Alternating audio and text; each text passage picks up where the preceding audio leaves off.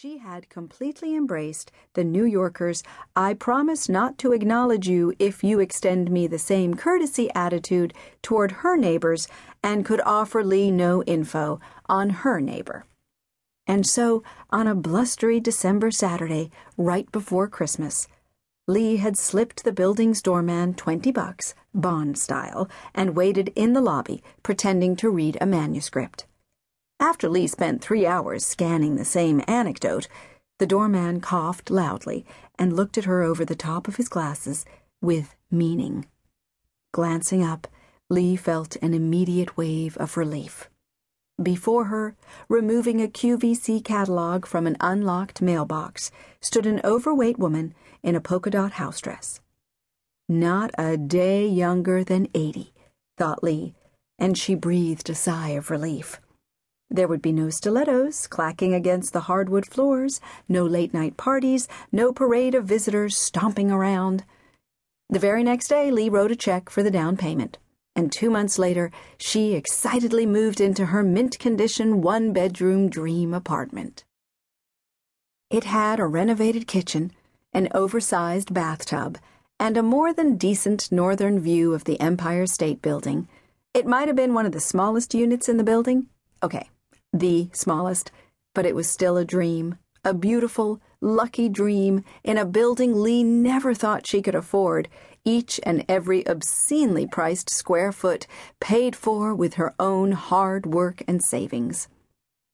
How could she possibly have predicted that the seemingly innocuous upstairs neighbor was a dedicated wearer of massive wooden orthopedic clogs?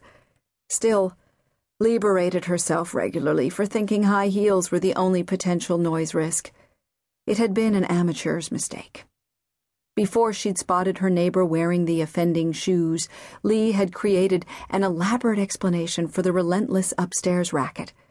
She decided that the woman had to be Dutch, since everyone knew Dutch people wore clogs, and the matriarch of a huge, proudly Dutch family who received constant visits from countless children, grandchildren, nieces, nephews, siblings, cousins, and general advice seekers, all most likely Dutch clog wearers.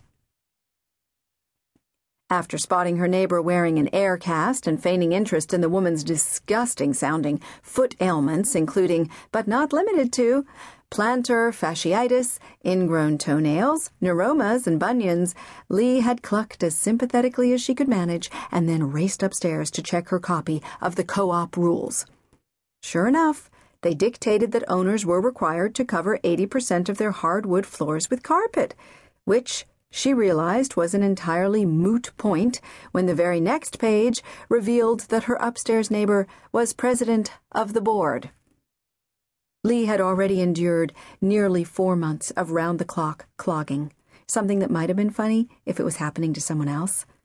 Her nerves were directly tied to the volume and frequency of the steady thump, thump, thump that segued into a thumpity-thump, thumpity-thump, thump pattern when Lee's heart began to pound right along with it. She tried to breathe slowly, but her exhales were short and raspy, punctuated by little guppy gasps. As she examined her pale complexion, which on good days she thought of as ethereal and all other times accepted as sickly, in the mirrored hallway closet door, a thin sheen of perspiration dampened her forehead. It seemed to be happening more frequently, this sweating, breathing issue, and not just when she heard the wood-on-wood banging. Sometimes Lee would awaken from a sleep so deep it almost hurt.